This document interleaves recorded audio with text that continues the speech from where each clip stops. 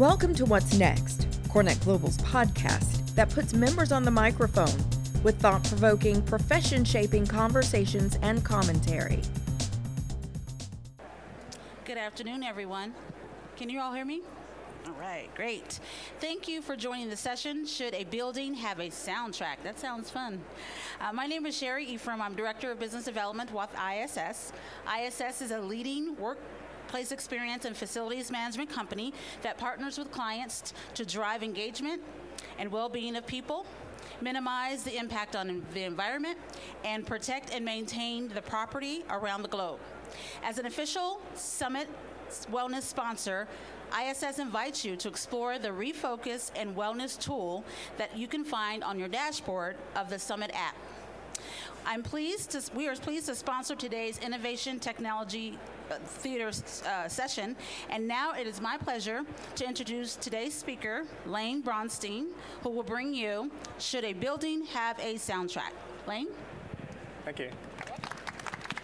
I don't need the mic. There you go. Thanks.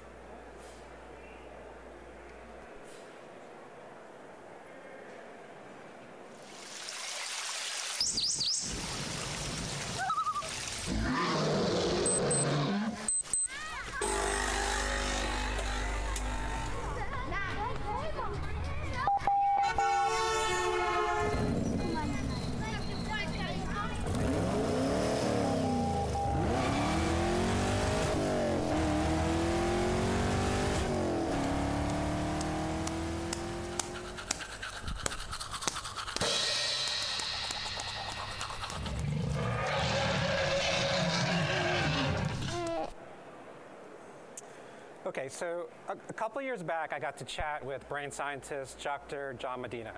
And in two great conversations, he dropped some knowledge on me. First, our brains shaped on the Serengeti are wired in unique ways to sounds. Some cocoon us in comfort, while others can throw us off deep down. That sounds really obvious. But think about this. Daily exposure to the wrong sounds can mess with our well-being and physiology long term. After the chaos of outside noise, like those tracks I just played, shouldn't our buildings offer a calming escape? Yet today's designs often overlook the profound influence of sound. During my second deep dive with Dr. Medina, he laid out a modern application of his insights. Thank you. When people can shape their surroundings, have agency, they regain a control that soothes them, bringing peace. Check out these two projects that I did for Sonos with some really talented folks.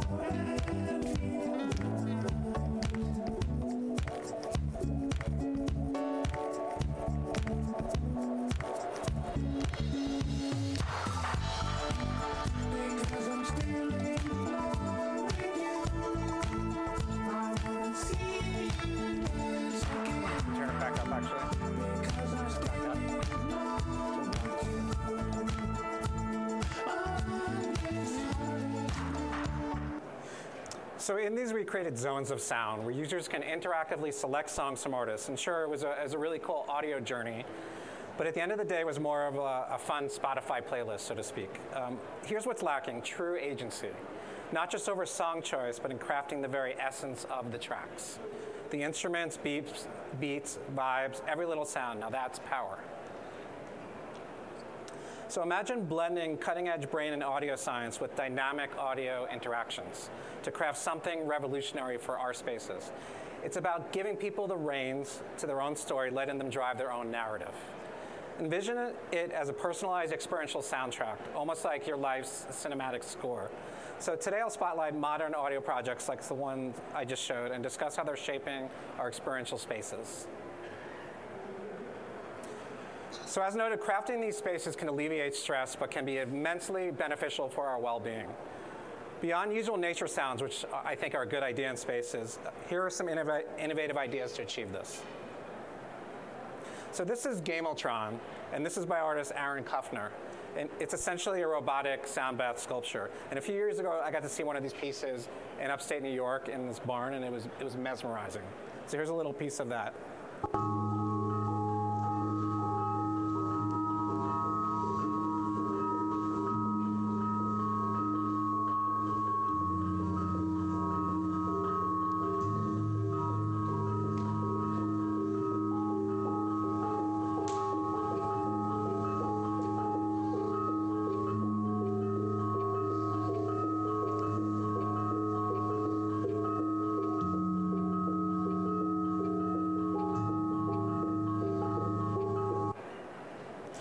Now here is a larger version of that piece in the World Trade Center in Jakarta.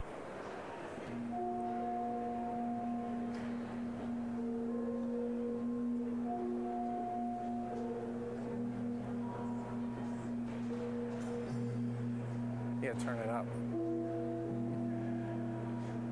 Can you turn it up a little bit? Don't worry about that person who's coming by. So imagine works like this in more spaces. It's a wonderful mix of modern and ancient technology that has proven to give a sense of place and well-being. So for audio maker Master and Dynamic, I worked on a project featuring custom sounds triggered by interacting with tangible objects.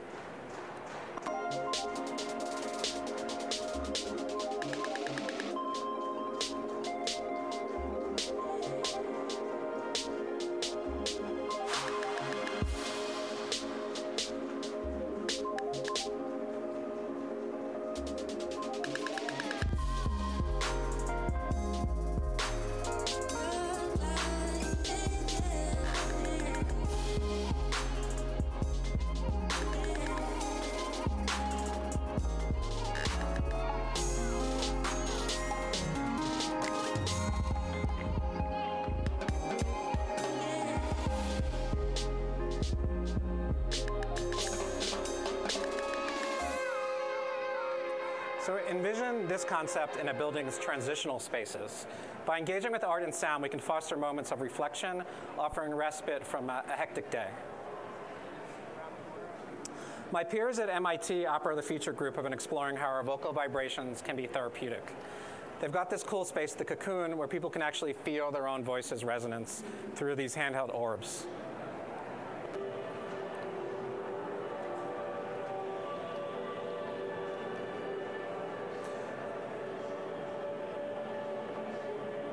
So this is a little hard to hear, but basically when people speak out loud, it kind of resonates in this weird, almost like you can feel it in your bones, like a vibrating object. That's the object. And imagine something like this in a respite space in an office or airport or something like that.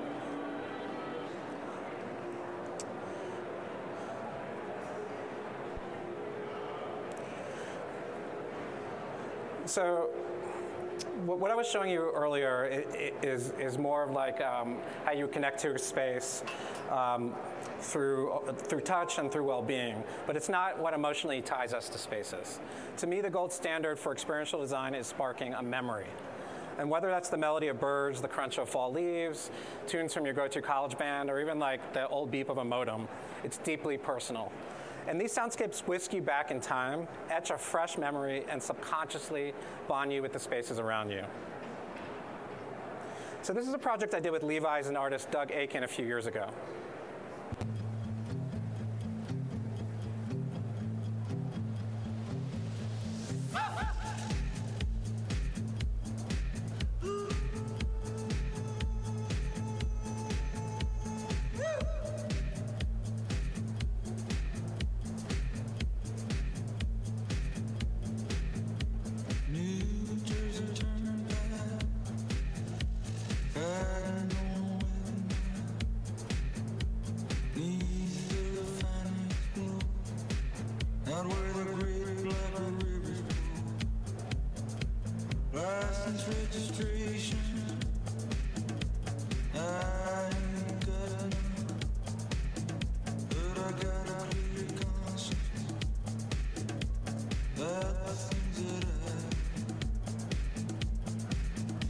So the most popular artifact on the train was the guitar for this project. So imagine entering a space filled with instruments and sounds from your childhood. Instead of just breezing through the lobby and heading straight to your desk, you pause for a playful moment of sound, not just sight. In such moments, I believe true innovation happens. And when we add sound, it's powerful, but when we remove it, it can be even more powerful. This is a project I worked on with the musician Martin Garrix a few years ago. I'm from a deaf family, so I'm a deaf mom and dad. People say, you're deaf. You can dance? How? As a little kid, I would walk up right to the front, right near the bass speakers. Hearing people, they just hear with this part, but with me, it's everything. When I was little, I picked up my first violin, and I played that violin every single day until the day that I couldn't hear it anymore. One day, I woke up and all of my hearing was gone. And I got all these stacks of CDs that used to sit next to my bed, and I threw them in a bag, and I said I never want to see these again. Turn it up. Not too long after, we were standing out and there was a live band playing. I realized that I could feel the bass, and I could feel the drums, and then I realized, I know this song. I can't hear, but I know this song. And so I started dancing, and everyone around me is dancing. We're all dancing together, and we got home, and my dad handed me a bag full of my CDs, and he said, don't give up.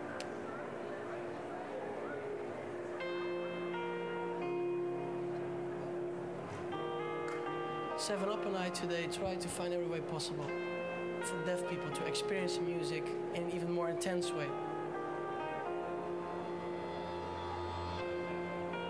Emotion, vibration, visual-wise. And I got in this room, I stepped on one of those vibrating platforms, and they played a note, and I got scared. They gave me a backpack on which like vibrates the music, which makes the vibration stronger, and it's super cool actually. For me, I've been thinking about which songs I should play, which songs I love the lower frequencies, which songs have like good drive in it. 7UP and I tonight are going to involve them in a show in a way they haven't been involved yet. It's going to be an experience tonight.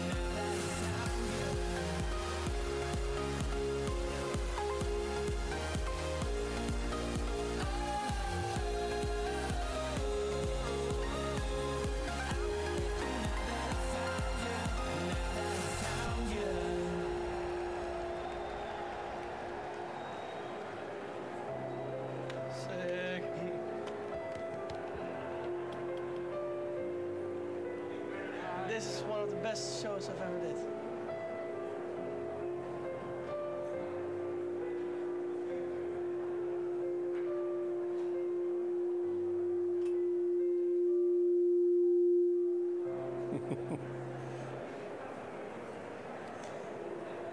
So after that project, I truly grasped the emotional pull of sound and memory, and many overlook sound's tangible presence. Imagine not hearing, but also feeling the vibrations around you in the spaces that you create. And this synesthetic experience is how we genuinely connect with the world.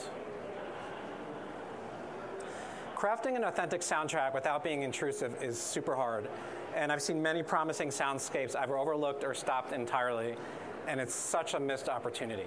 Picture a space where the soundscape seamlessly blends with your own rhythm and story.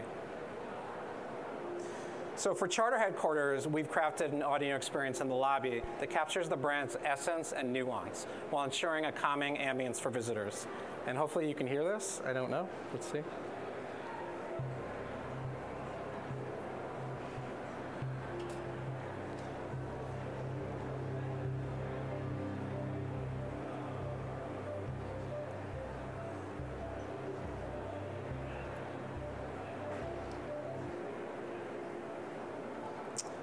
Well, let's move on.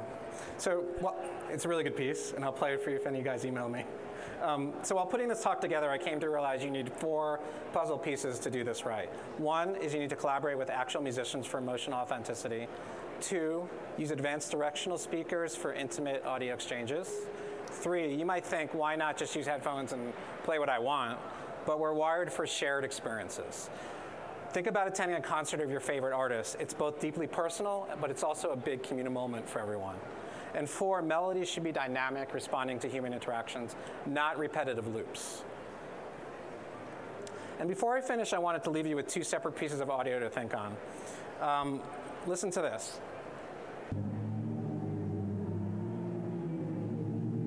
Of course, this plays. So this is the actual sound of a black hole, and NASA discovered that the pressure waves from a black hole created inaudible notes, 57 octaves below middle C. It's called a sonification, and it's chilling to the bone. Like if you put headphones on and listen to this, it is just like your whole body feels it. And there's something primordial about it. That's the same feeling I get when I walk into many buildings, including a little bit of this conference today, as if all the warmth and light has been drained away. And I was just having a conversation with someone on the floor because we were talking about sound. And he's like, yeah, it's like all we hear are people talking, and everything is visual here, but we're missing kind of the full gamut of experience. Now I want you to listen and see this piece.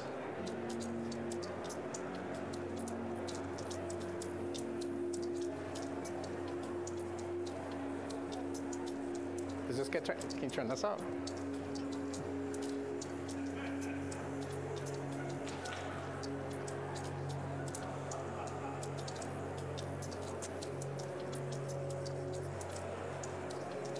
So this is a prototype for a major healthcare campus. And what you're hearing and seeing is a real-time experience displaying and playing every single person on this entire campus, staff and patient, where they're going down to the floors and doors of each building. The clicks that you're hearing are actual doors opening and closing. What you kind of can't hear in these speakers is there's a big kind of orchestral soundtrack. So just imagine that. What the flow capacity and mood is on each of these floors, and every person can affect the larger piece if they choose. So it elevates daily activities to an almost ethereal level. And even if there's no visuals here, which I think are beautiful, the sound is emotionally impactful. And that's actually, for this client, what's more important is not this stuff, but how things sound in their spaces. So I want you to imagine an experience like that as a place-making landmark in your next building. Because too often we all get lost in just trying to get to day 1 on our projects. What we should be thinking about is how our inhabitants experience these buildings from day 2 to day 2002 and beyond, and especially what they hear. Thank you. And if you guys want to hear any of this stuff, just email me and you can hear it. This concludes this episode of What's Next. Want to record a podcast of your own? Have an idea or point of view you'd like to share? Visit cornetglobal.org to learn more.